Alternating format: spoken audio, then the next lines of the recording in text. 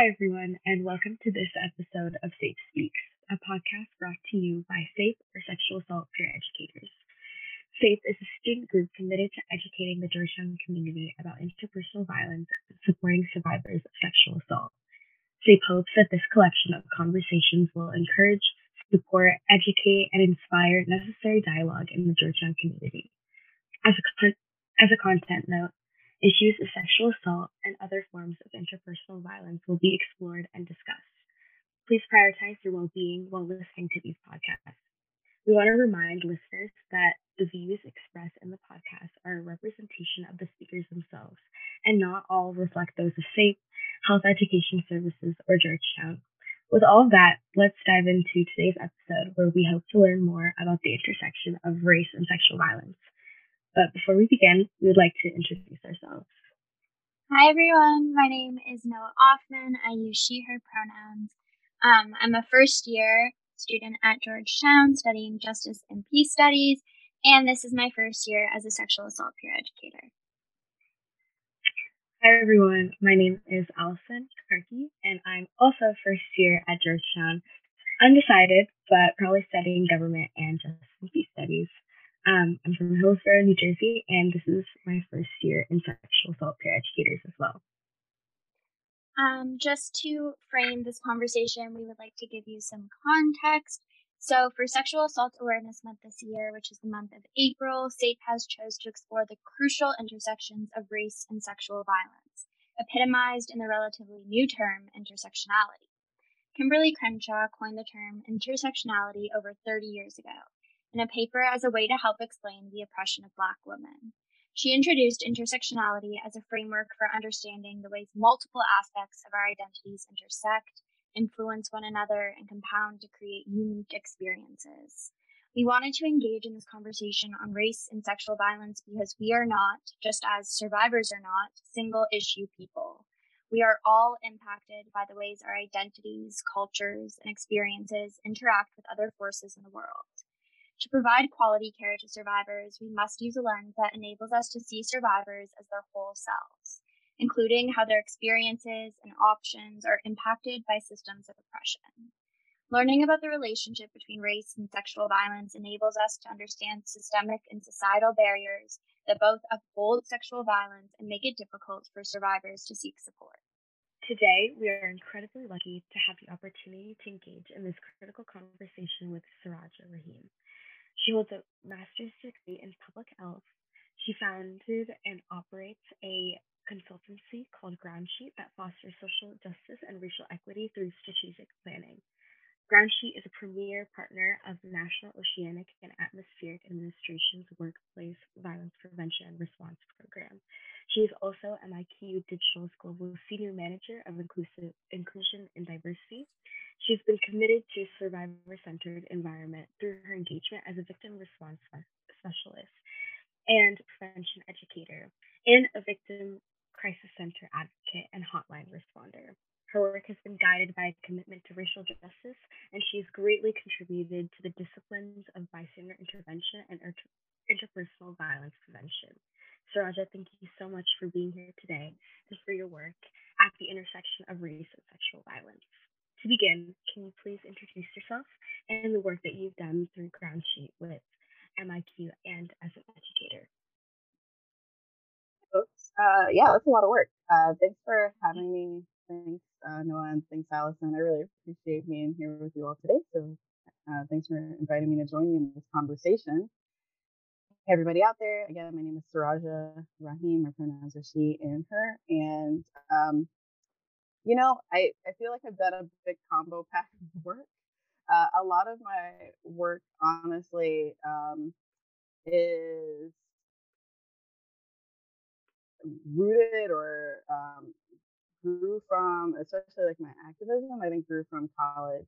I went to Berea College in Berea, Kentucky, and my time there had great points and it also had low points. But I think one of the things that really stuck with me was that while I was in college, I had a lot of my friends, what seemed like an impossible amount of my friends, share that they had experienced sexual violence or were impacted by domestic violence.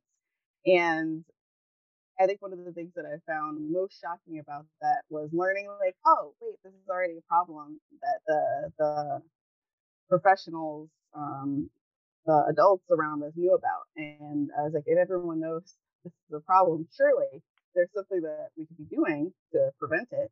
How strange that that's not a thing. And so as I was getting ready to graduate from Bria, and preparing kind of for my next stage of life, I really thought I invented the field of public health, y'all, because I was like, how do we prevent things before they happen, knowing that they I didn't invent the field of public health. I was super excited to find that it was already out there and that people were already doing that kind of work. And so that was kind of my starting point, was really thinking like, how do I make it, or how do I support, or how do I make like the college experience that I had possible for more people.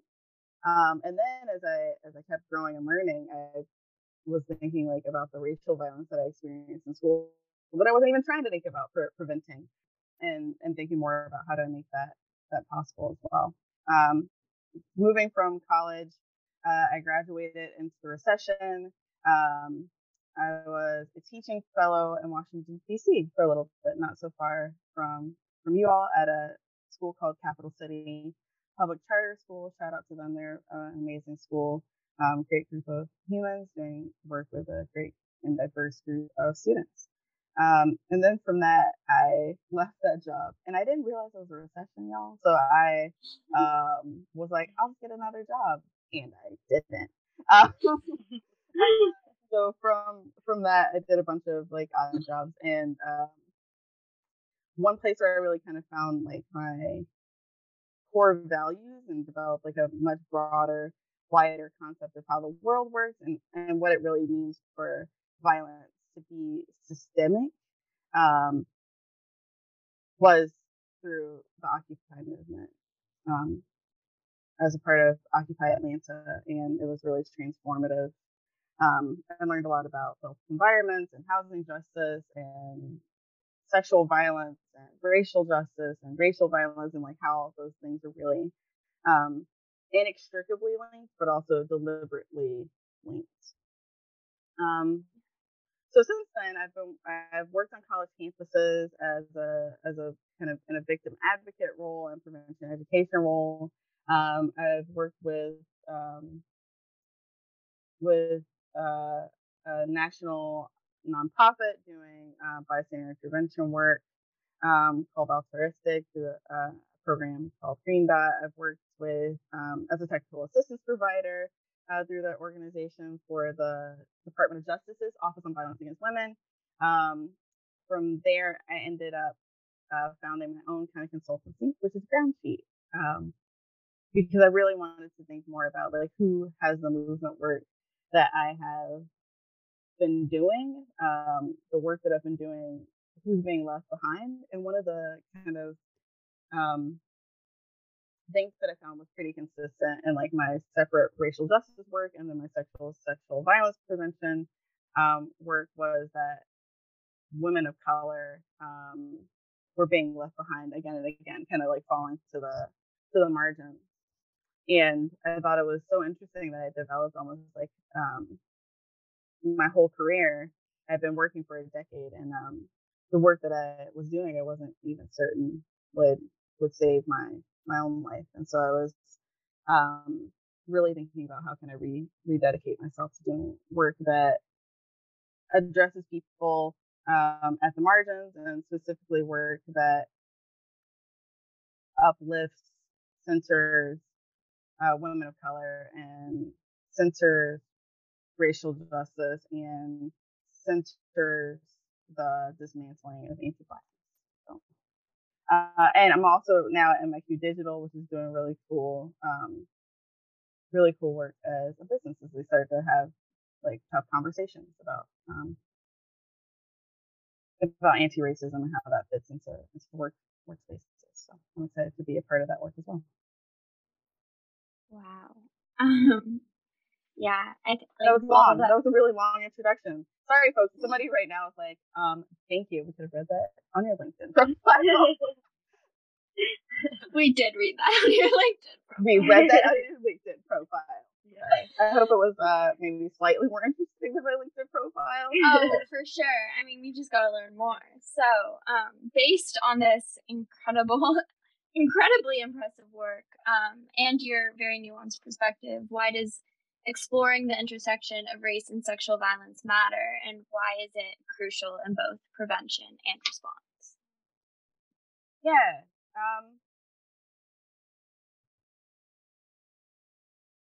I think one of the hugest parts about exploring those intersections is really making sure, one, that, and I think most importantly, that people aren't left behind. It can be really easy when you are working on a problem to get hyper focused on the center, like getting the resource that you have to the majority of the people, the majority of the time.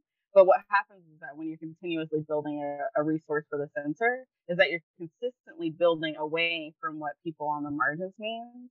And then you are consistently building things that marginalize people. If you aren't creating resources that are deliberately inclusive of their experiences, you're always going to be making something that leaves people behind, and that impact, that effect, compounds and compounds in ways that's really harmful, and in ways that you see the disproportionate rates of violence that people of color experience, rates of interpersonal violence that people of color experience, that I think is in large part due to the constant centering of whiteness and white folks generally. So when you're thinking about it in terms of prevention, there are going to be some standards of prevention that are going to be like tried and true, that are generally going to be best practices, generally working, but you can't identify best practices if you aren't actually looking and seeing if they're working in different communities, if you're not actually pulling from those communities that are maybe at the intersections of other issues, or are maybe experiencing the same kind of violence but in nuanced ways. So it's really hard to identify best practices.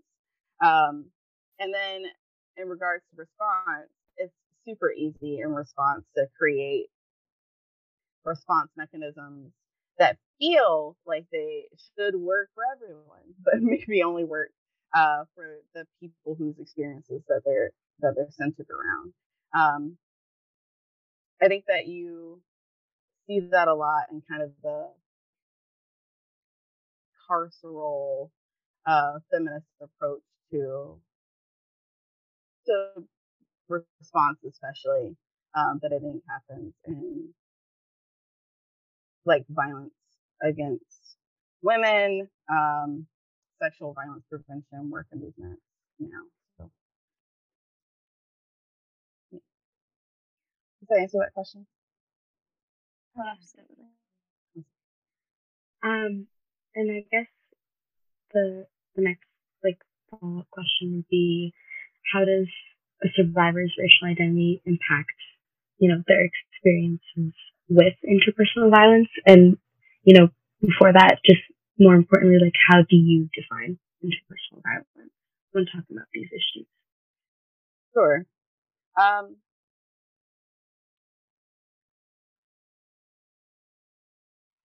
I think, and I'm not speaking like for all survivors of color, or for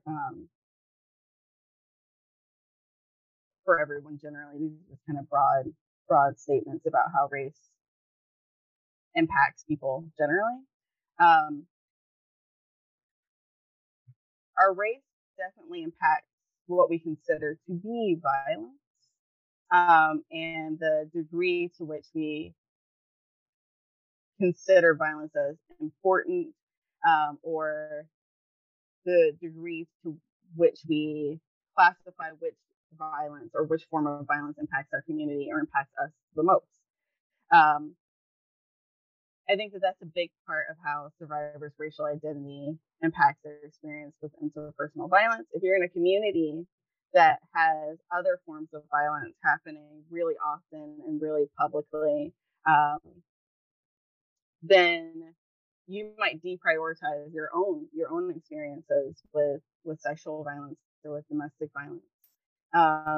If you're in a community that is not being impacted with systemic violence as often, or if you're in a community that is maybe perpetrating some systemic violence against other communities, then you're also going to have different ideas of what violence entails, what constitutes violence, or rises to the level of violence. And so I think that when we're thinking about what does interpersonal violence entail, a lot of people's minds, and I think especially a lot of white people's minds, goes straight to like domestic violence, dating violence, sexual assault, and I think that's completely reasonable. When I'm thinking about interpersonal violence, though, I also like to think about bullying.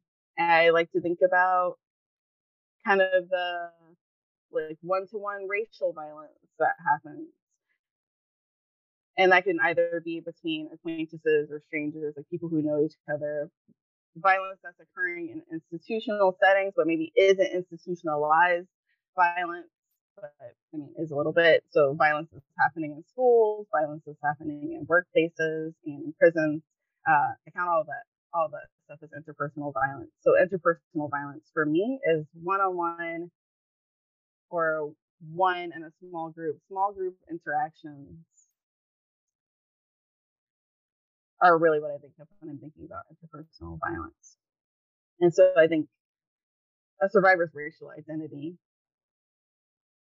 one, might impact how many forms of violence they're experiencing at once, and then how they are classifying the importance of that violence, or how the community around them is classifying the importance of that violence, or normalizing it, or feeling like there are more important things to address. With that in mind, one of the things that I think is really important that I don't see talked about very often in violence prevention efforts is when there are communities that are like, sexual violence, really important. But we have all these other things happening to us right now that we really want to prioritize. Or domestic violence, really important. But we have all these other things happening that we want to prioritize. I would ask, and I think that this even expands beyond race, is that we think of how much interpersonal violence, that private violence that we think of as other people's business or happening to other people or in someone else's home, spills into public violence that then impacts all of us. Where all of us are like, wow, that was very intense. Where did this come from? We're shocked. We're horrified. We don't understand how in this community, like, you go back and you look and you're like, well, that person has a history of harming their partner. So what if we had found a way to address it here when they were harming their partner? What if we had found a way to address it here when they were harming their children? What if we had found a way to address it here when they were harming their subordinates? Like that, the idea that private violence spills into public violence, I think, is really important as we're thinking about racial identity and also interpersonal violence.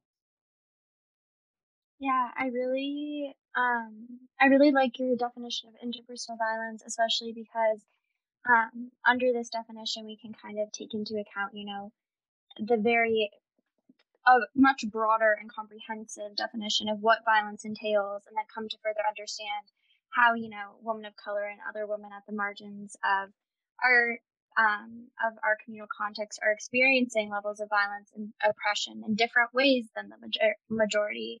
But also at the same time, their experiences are often lumped in with the experiences of white women. And this often results in the loss of visibility and the inability to address the unique needs and circumstances of women of color. So, from this, what do you think are the unique needs of these survivors of color that are often missed when we lump these experiences in with the experiences of white women? I think the experiences that are missed and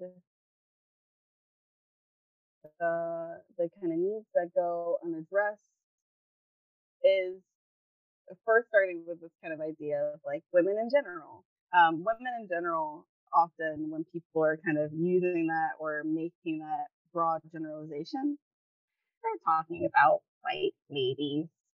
They're talking about white women's experiences.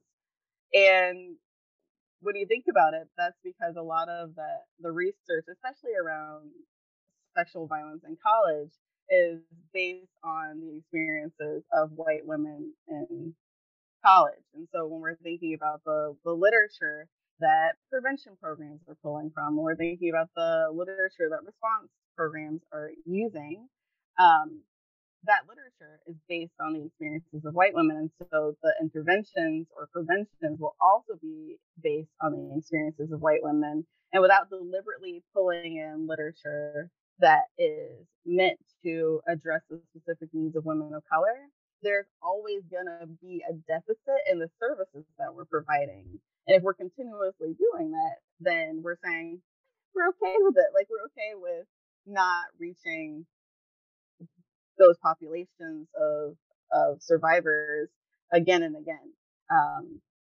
And so I think a big part of it is, like, regarding unique needs, is generating research that's specific to people of color, women of color, non-binary folks of color, so that we can look and actually see like what people are experiencing.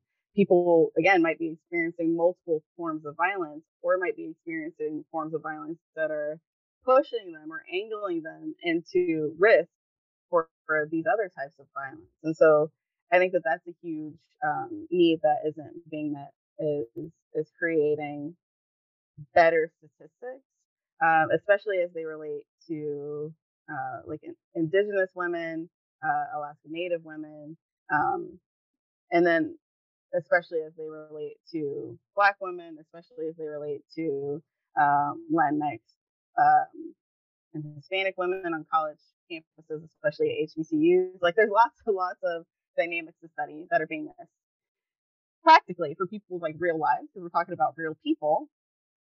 The the things that we miss is that we miss creating real community and real opportunity for people. Like, we miss getting people stuff that they need. We miss getting people in the door. We miss getting people the services that feel like a good fit for them. Um, I think that if someone right now is listening, if by chance there's some prevention professional or response professional who's listening and they're like, well, people of color, women of color just don't use our services. I would challenge you to consider that perhaps there's something you could be doing differently. Um, I think it's easy for us to say like, oh, they just don't want to. But it's harder and more responsible for us to say, what can I do? Let me do everything I can do possible before I try to pawn this off on the community that has a need for these services. And then a third thing that I want to raise, and I'll be brief, is that when we're thinking about women of color experiencing levels of violence and oppression in different ways than white women, one of the ways that society responds is having a reliance on recommending the police as an intervention. This is harmful for people of color. This is harmful for women of color. But this is also harmful for white people. This is also harmful for white women. It's harmful for people of color in ways that I think are a little bit more obvious. There are communities of color that feel like they can't call the police, or individuals that feel like they can't call the police. They feel like maybe they can't intervene out of fear for their own life, or their own safety, or their own kind of social standing. There are people who worry that bringing the police into their community doesn't really feel like a realistic option for intervention, and that's completely reasonable. It's definitely a barrier for people, for people of color, and then also a barrier for people who are economically disadvantaged or economically oppressed or marginalized, um, because calling the police potentially means that you also are giving yourself a consequence. You're removing someone from your community, and that can be disproportionately impactful because then you'll have other ramifications, other economic ramifications, other social ramifications by removing someone from your community. So I think that there are lots of ways that is harmful there as like not a resource, but it's often cited. Obviously, calling police to situations can have a multitude of different outcomes, and some of those outcomes can be really harmful for folks, and rebound on the person who called for help. And I think that has been really visible for how Black people experience interactions with the police. But domestic violence survivors have really similar interactions with the police. Um, the reliance on the police to respond to forms of harm that they're not trained to respond to means that we can't create actual real addresses for those forms of harm. And for white folks who generally are able to rely on these institutions, it can be a really big shock to have those moments where you are seeking services or seeking help and you interact with a police officer who doesn't have the training to provide you with that help, and in fact does harm in those moments. I was a victim advocate. I've definitely interacted with police officers who have caused harm. I've interacted with police officers who responded really well and really intelligently and compassionately, but like you don't know who you're going to get, and it's really really individual. And in that moment, it can be traumatizing, it can be devastating, it can be life threatening. And so because of our over reliance on law enforcement, we've created these huge impediments or huge barriers for women of color, for survivors of color of all genders to seek services. Um, we've created these huge barriers um, for people who are already in vulnerable or precarious situations. And also, we've created I think, a false impression for white folks where we can't have honest conversations about who is the best equipped to respond, or investigate or consider or develop or um, interventions for interpersonal violence. So kind of a misplaced trust kind of situation. So, these are long answers. I really liked your answer, and I thought it was very important. I especially liked how you touched on language, and how that addresses, you know, women in general, but really it just addresses a particular privileged group of women, like and like white women especially. Um, and you definitely touched on it when you were talking about how women of color and especially other forces of intersectionality like queer women of color or trans people or non-binary people, how people of color in general don't really seek out help for a variety of reasons. And I think it's important to talk about like these systems that you mentioned, like the criminal justice system, like the police force, and how they kind of become ingrained and internalized within communities that are being marginalized and are being directly affected. So I guess to add on to what you were already saying, like how do we make those improvements? both like individually and in the society.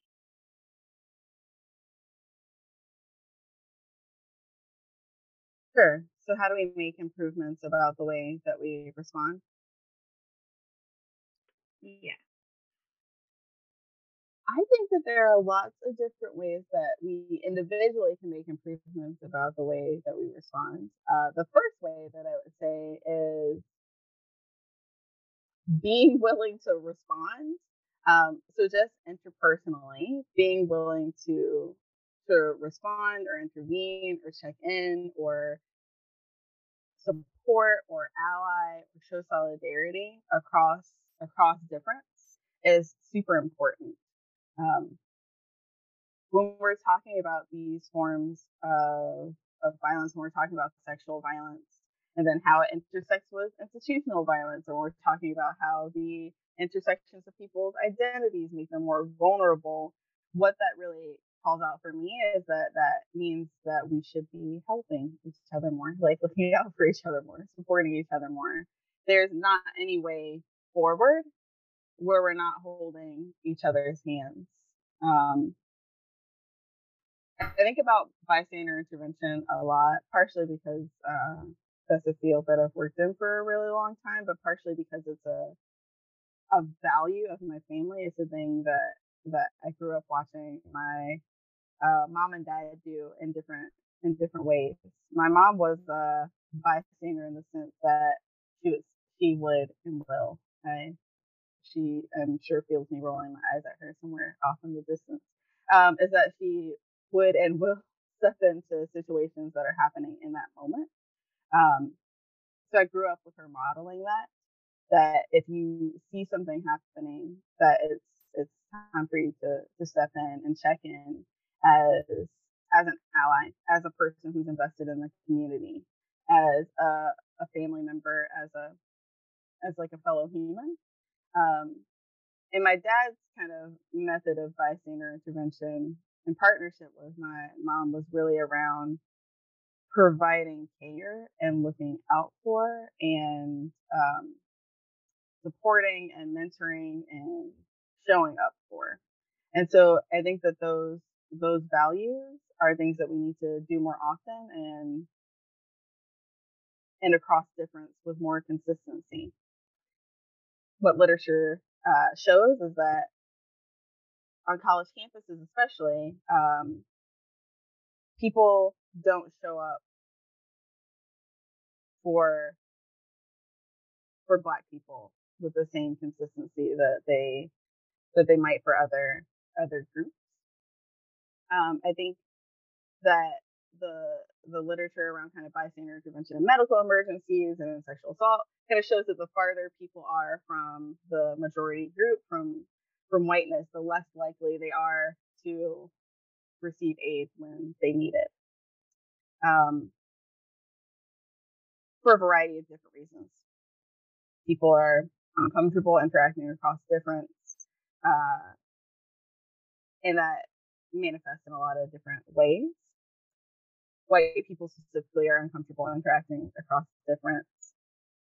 One group that is kind of consistently more willing to, even though, imperfect, nobody is intervening most of the time, is Black women. So Black women are more prone to intervening, more prone to checking in, more prone to showing up for people, and pretty consistently across difference.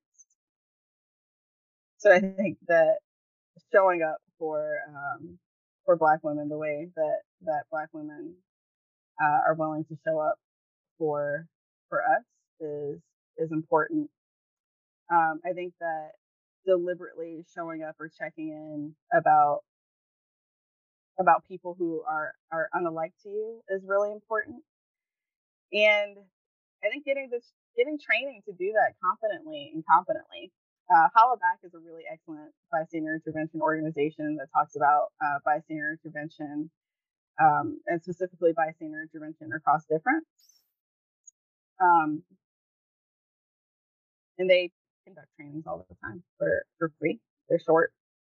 That's something that you can practice together. But honestly, just doing it the one time empowers you to do it the next time. So that's the individual responsibility that I'm going to to put onto you is take a moment to next time you see something concerning happening to say something, anything, whether it's something that's sexual violence, domestic violence, racial violence, whether it's like a verbal thing where you're like, I wouldn't normally think of this as violence, or whether it's something more intense.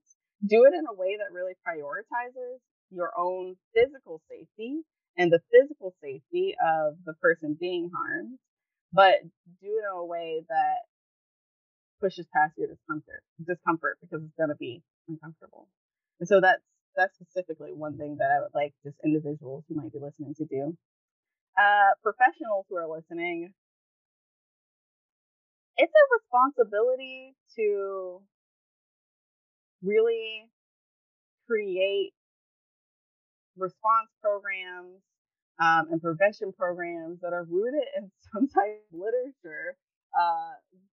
People keep reinventing the wheel, but there's enough literature out there at this point to create some stuff that's really, really good. And there's stuff that's really, really good out there. Now it's a really good time to improve the stuff that we've already made if it's been a minute. Just consistently kind of adding to our literature, consistently relying on other subject matter expertise.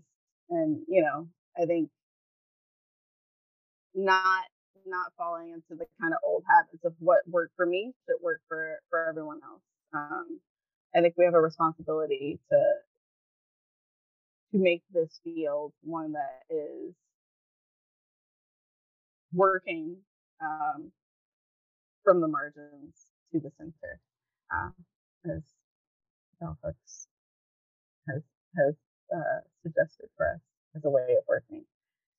So yeah, I think that's the responsibility of professionals is looking at the work they're doing right now and doing that. And if you haven't started doing that work yet, start there. Don't stay in the margins, because if you stick too much there, you're gonna miss the majority of the humans.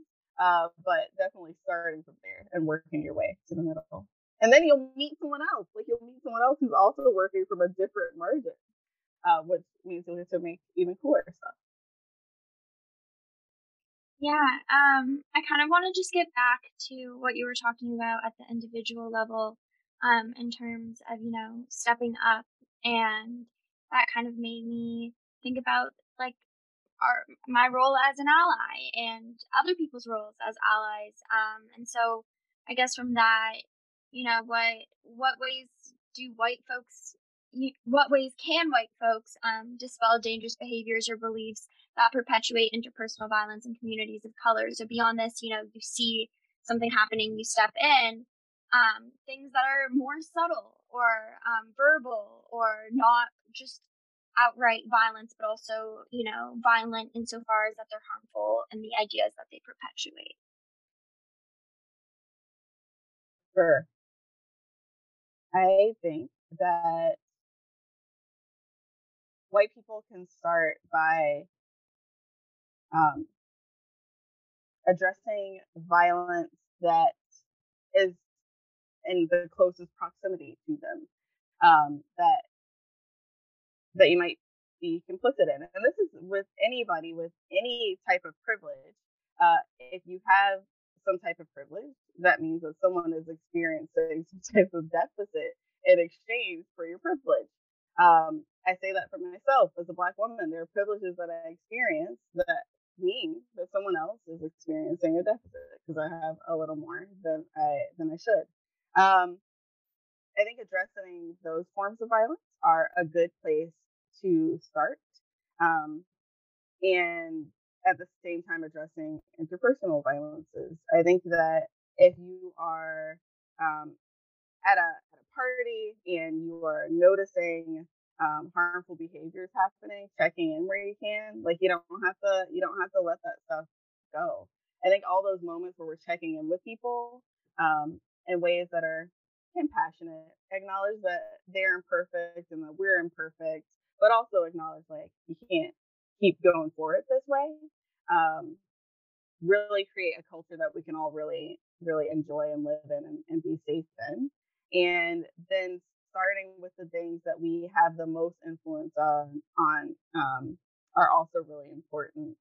So thinking beyond the violence that seems most overt to us, to kind of letting it get real close to us, and thinking about, in this space that I am in, what is violence that's happening? What violence are people experiencing, and how can I help rectify that? How can I correct that? How can I shed light on that? How can I uplift the voices of people who are doing work around that already?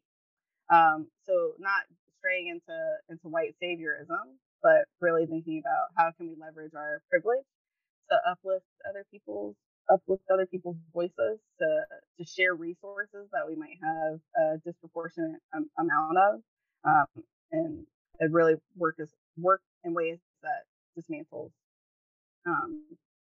white supremacy and combats anti-blackness.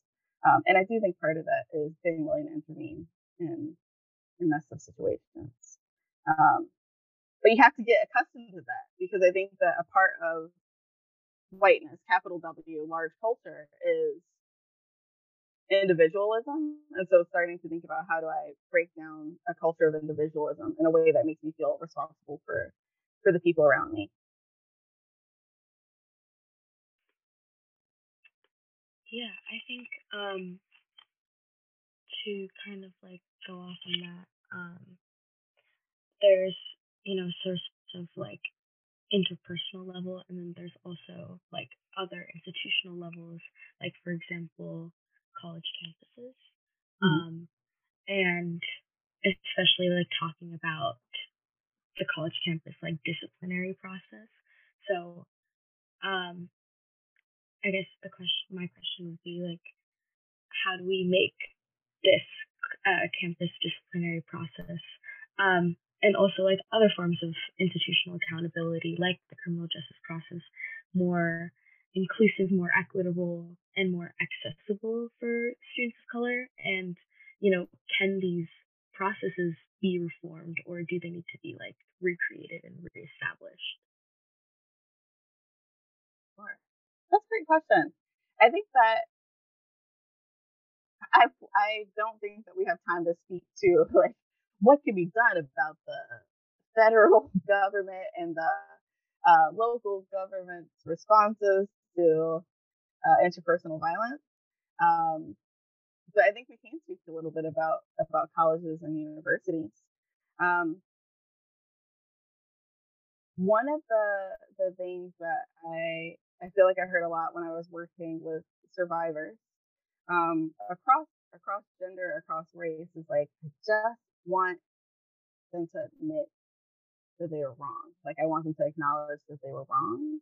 I just want them to apologize, like to take accountability. So I think that processes that allow for real accountability, real accepting of the harm that someone's done, creating those processes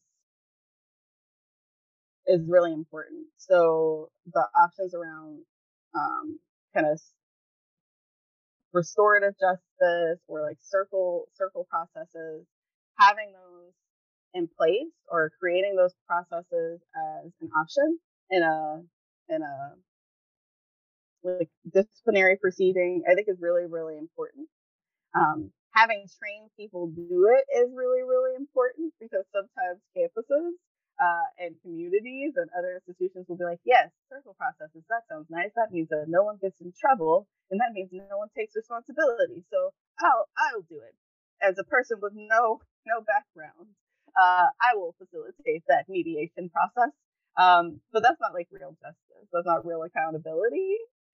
Having trained facilitators, having people who really, really want to think about, how do we restore, how do we repair, how do we correct this imbalance, is really important and really impactful. And I think helps people re-envision the ways that we can be in community with each other. I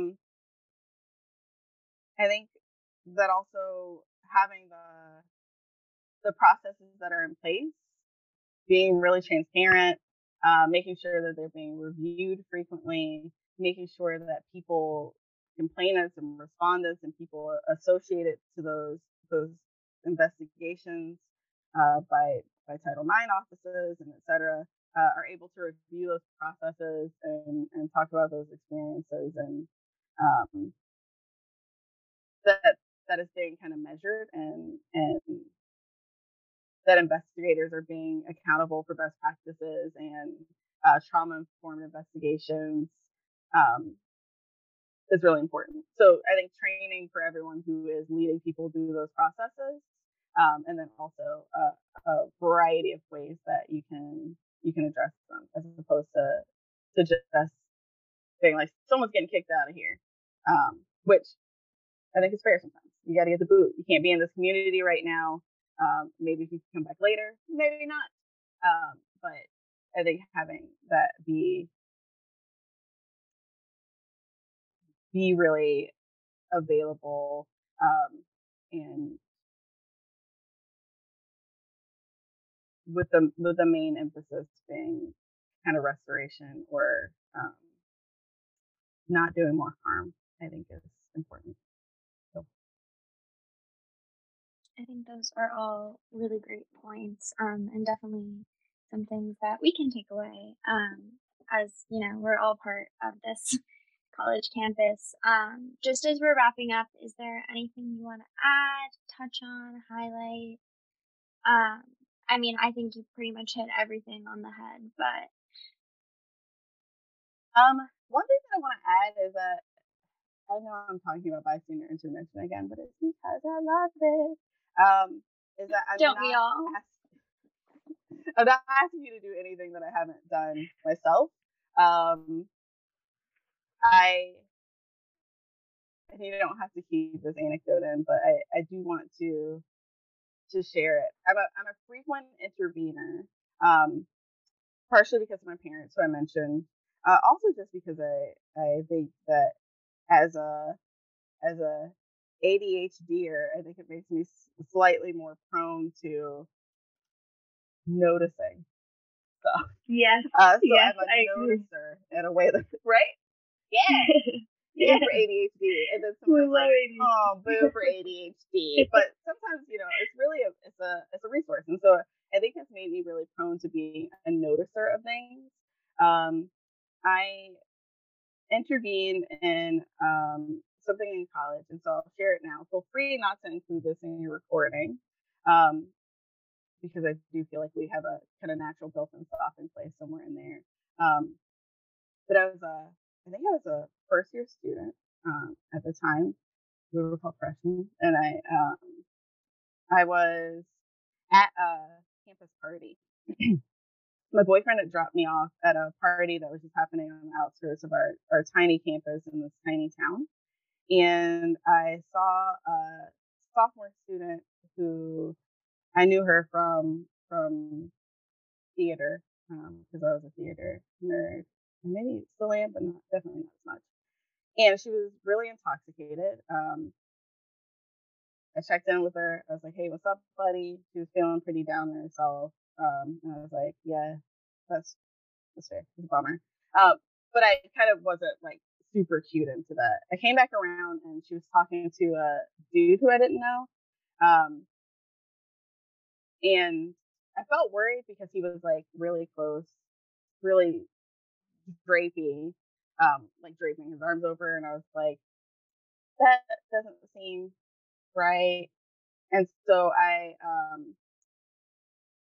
checked in with her and was like, "Hey, buddy, is everything okay?" And she was like, "Yeah, everything's fine," but kind of incoherently. I see her again later. She's sitting on the curb. She still looks bummed out. She has a beer, which I'm like, "Oh, can I have some of your beer?" I pour it out. And I'm like, "I think you probably should not drink anymore. Because it looks like you're having a rough night." The guy is kind of hovering nearby, and I'm like, "Hey, man, like, she's not really in any condition to like make out with, so don't do that." But again, I think I'm probably 17, 18 at best. I'm a first year student. He kind of dismisses me. I am just wandering around this party, and I go to find a senior or junior girl, and I talk to her and I say, like, I'm noticing this thing and I'm feeling really worried. Can you check in with her and talk to her and ask her to go home? So we go out to go find her, and she's gone. And the guy's gone. And I am frantic. And so I'm walking around and I'm calling for her. It's not a walk, it's more like a speed hustle, a jog. And I walk to the edge of this field because I'm like, she couldn't have left. And I start to call her name and I hear her say, I'm over here. And she's in the field. So I walk out into the field with my senior friend who's night blind. And so she can't see at night. But I'm like, better you and me than no one. So I'm holding her hand and we walk out to this field. And I'm like, hey, buddy, what's going on? And she says, oh, hey. And I'm like, what's up? And she says, he went to go get condoms. And I say, oh, no. Why don't we just go home instead? And she says, okay. And I say, can I give you a lift? And she says, sure. So I get her onto my back and I carry her piggyback. She's very small and I'm very strong. I'm also very, very small. So I'm carrying the sophomore and holding a senior's hand, and we're walking through this field in Kentucky. I drive her home. I drive her and her friend to her friend's parents' house. I didn't know how to get them back into their dorm. And I leave them there with the parents, and the parents are really grateful. And they're not mad. They're just like, oh, this is way better than anything else that could have happened. And I go in and live the rest of my life. You know, she lives the rest of her life.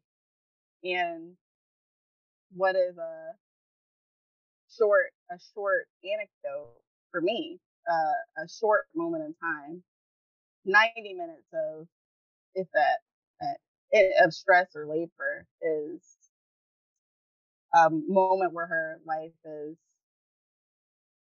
the same. You know what I mean? Like, yeah, it just stays I don't know why I feel choked up by that. It stayed the same, which is important. So like that image of you with the girl on your back and your hand in the senior's hand, I think that's like the epitome of what it means to intervene. And like it also does, because I need that here. Like, I'm not walking to a field for myself. As a young Black woman in Kentucky, just walking out into a rural field to confront a random white man. No, I needed that girl. We had to do that together, and so I think, challenging ourselves in those moments to be uncomfortable or to be weird or to be awkward in a way that makes it so that people's lives don't change is really important. So I think